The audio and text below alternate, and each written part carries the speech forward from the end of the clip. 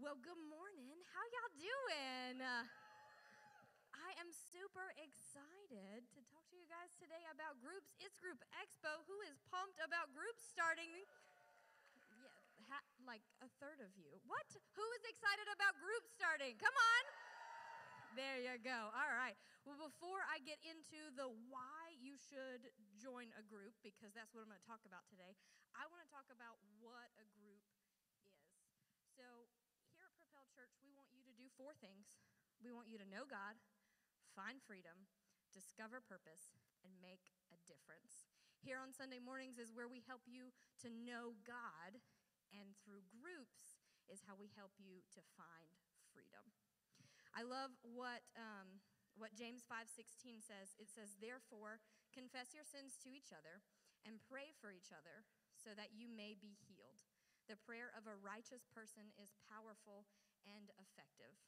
So a group here at Propel is 3 to 12 people, sometimes a little more than that, who are gathering together specifically to intentionally grow in their relationship with God.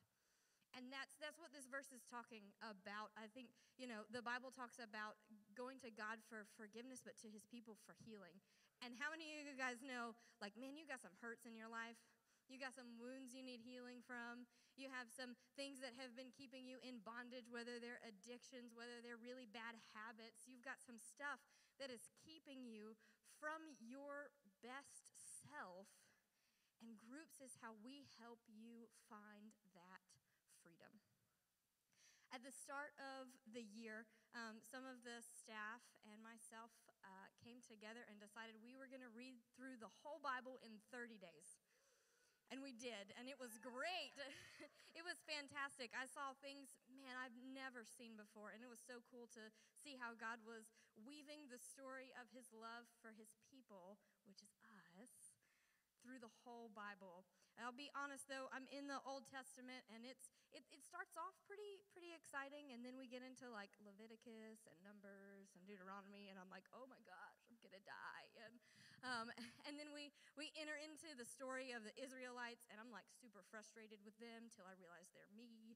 And I'm like, Jesus, when are you going to show up on the scene? And we get to Matthew, and Jesus comes, and it's so exciting. And then he dies, and then God raises him from the dead, and then he goes to heaven, and he's like, okay, cool, I taught you a bunch of stuff, bye. And he goes and he sends the Holy Spirit to come and to be with his people. And so then we hit into Acts, and we got into Acts, and it changed my view of the church, which is the body of believers, by looking at the early church and how they did life together. And it was so cool. And so I'm going to be in Acts today. I think it would be remiss of me to not read Acts 20:20 in 2020. So I'm going to start, and I'm going to read Acts 20:20. This is Paul speaking, and he says, "You know that I have not hesitated to preach anything that would be helpful to you, but have taught you publicly and from house to house." See, Paul's talking about the way in which he teaches, which is not just in big gatherings, which he does, because there's value in that, but also teaching in smaller groups from house to house, which is how we do groups, from house to house, and restaurants, because we like to eat food. And I think Sundays are great. I love Sundays. We love Sundays. Our dream team loves Sundays. This is where we put a lot of our 3 T's, our time, talent, and treasure, goes into Sundays. And Sundays are great. But can I tell you, God has more in store for you than what just happens on Sunday mornings?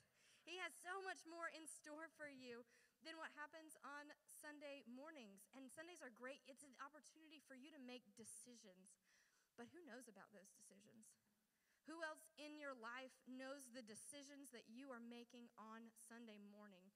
Who is walking alongside you to help you live those decisions out? Because I'll be honest with you, if your Sunday doesn't translate to Monday, what happened? Sunday didn't matter.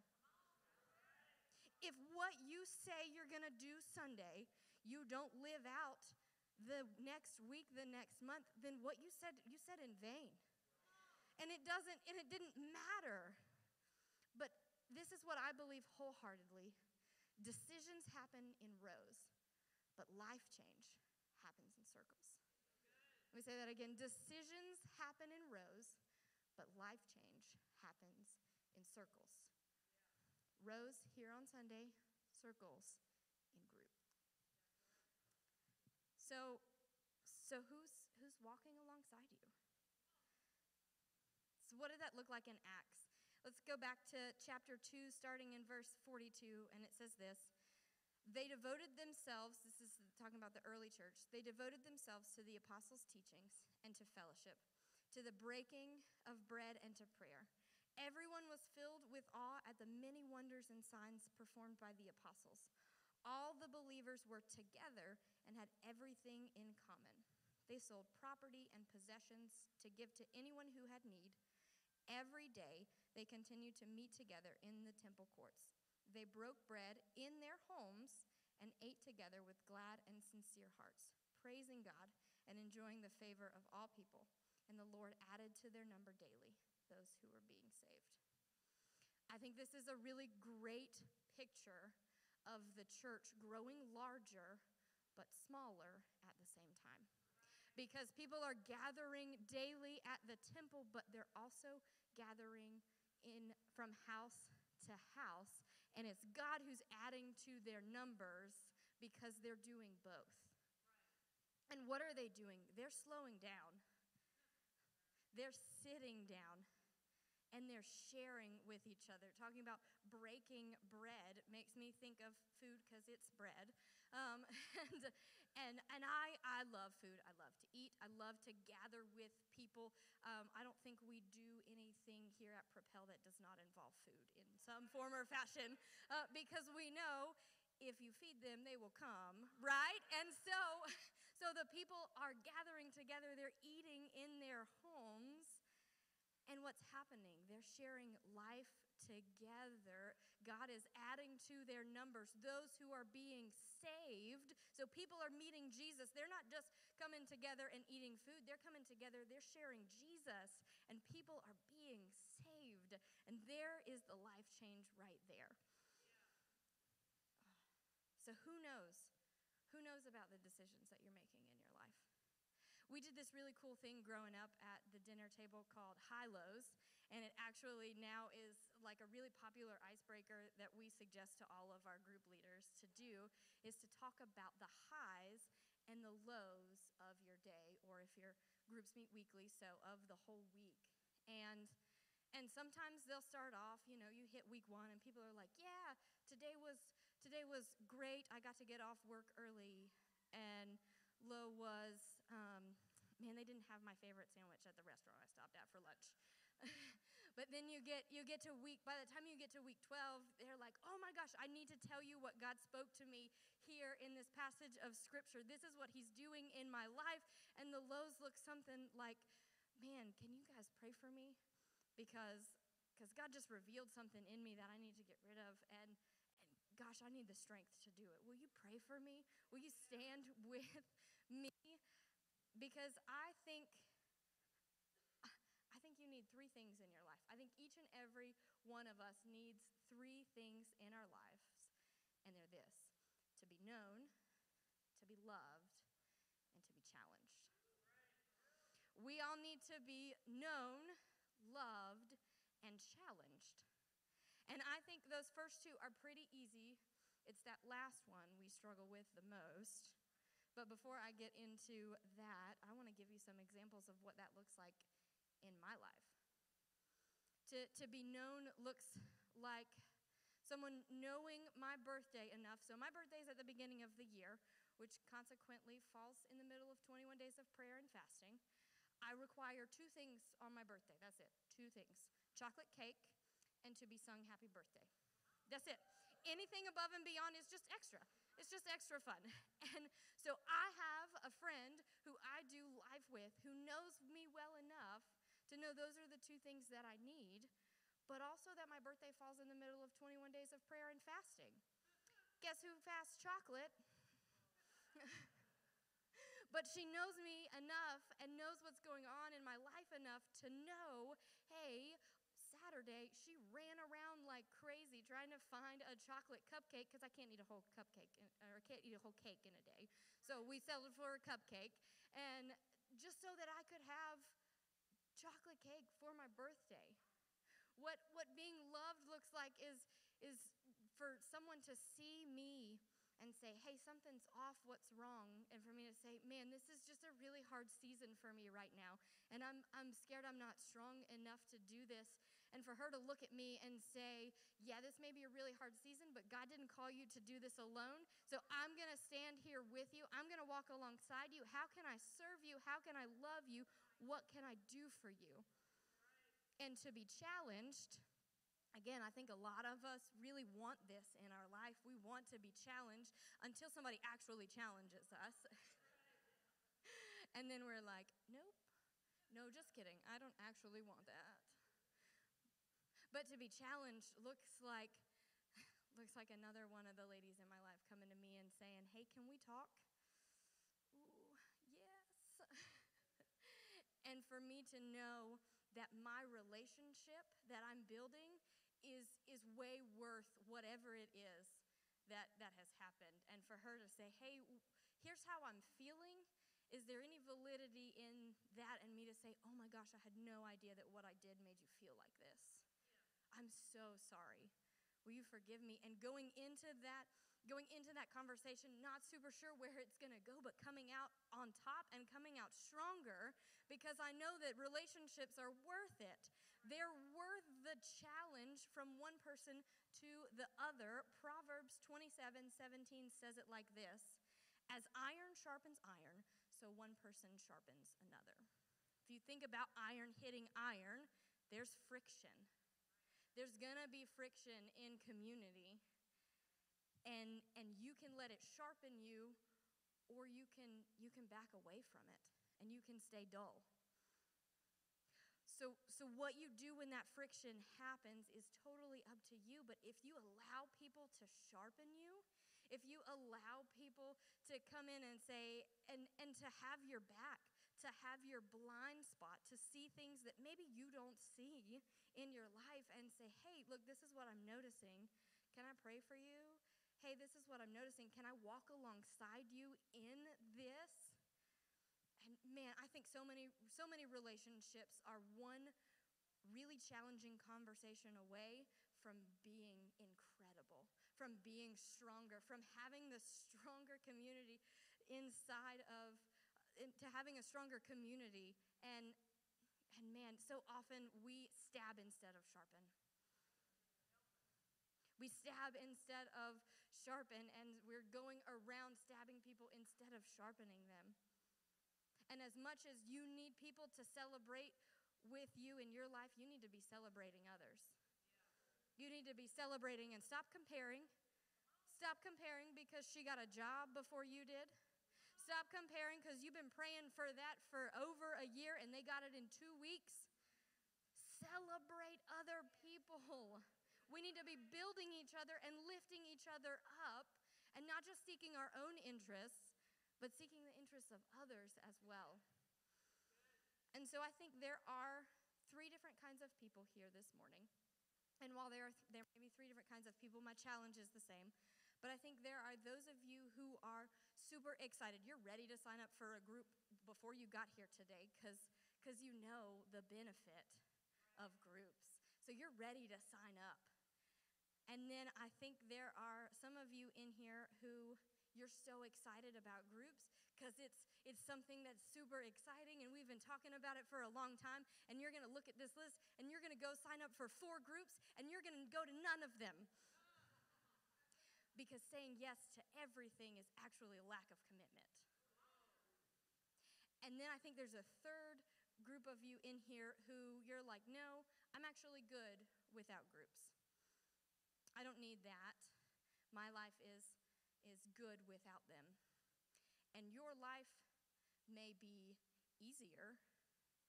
Your life may be more comfortable. Your life may be more convenient, but it is not better without groups. You know why? Because in Genesis 2:18, God said it is not good for man to be alone. So you need to be people. So my challenge for you today, for every single mindset, is this. Join a single group and commit to it this semester. I'm not asking you to join 4 groups. I'm asking you to join one and start it and finish it. What you get out of it depends on what you put into it. If you go in expecting to get 100% out, but you're only willing to give 10, that's not how this works. That's not how this works at all. In order for you to get out of it, you've got to put effort into it. You've got to commit to it. That's one of our culture statements, is we commit to community. So that's what I'm asking you, each and every one of you today, is join a single group and commit to it this semester. So as we were sitting down, we received one of these. Why don't you guys go ahead and get those out? As y'all are doing that, group leaders, I'm going to go ahead and dismiss you so you can be waiting at your tables. But I just kind of want to go over what this looks like. As you can see, everything on here is color coordinated, which makes my heart very happy. You will see the colors on here. They match the colors of the tablecloths on the tables out there. So if you see a Freedom group, you look for this teal color out there, and you'll find it. These are our different hubs that we have. So we have so many groups, we pull them together into hubs. So we've got a Freedom hub, we have a Hangout hub, a Women's hub, an Outreach hub, a Studies hub, and a Students hub. Now, maybe you're here and you're like, I don't really know, like, what would you suggest? Freedom? You want to find freedom? Go to Freedom. You want to get freedom in your life? Go to Freedom. This is the group that we say every single person should go through at least once. This is the group. And maybe you're a parent of a 6th through 12th grader. Man, parents, we want to partner with you. Because we don't think that relationships with God should start after kids have gone to college. We want to start them now. So we want to partner with you. So grab your teens, your tweens, everything in between the 6th and 12th grade, and take them to students and get them signed up. Get them into a group. Get them started in community, and do that. And as you look through these, you'll see they're meeting all days of the week. They're meeting across places. So find one. Pick one. Pick just one group and commit to it this semester. Worst case scenario, you do something you don't like 12 times. That's worst case scenario. You do something you don't like 12 times. Plenty of you guys get up and go to work every day. You don't like that? It's like 8 hours every day. This is once a week, 90 minutes max. That's it. 12 times. Come on, you guys can do anything 12 times. And you get like a whole week before you have to see them again. So, no, I think you're really going to enjoy these groups. So, join a group and commit to it, because the benefit at the end is worth so much more than being uncomfortable for 12 times. So as I close today and kind of wrap things up, I just want to say that finding freedom is impossible and incomplete without Jesus. It's impossible and incomplete without Jesus. You can't have the freedom in your life that you are looking for without Jesus. And some of you have been trying on your own to find freedom, and it's not working.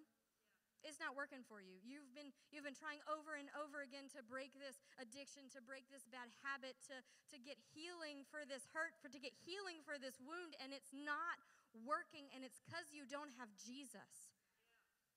And so with every head bowed today, with every eye closed, if that's you and you say, man, I want freedom, but I don't have Jesus, would you just lift your hand?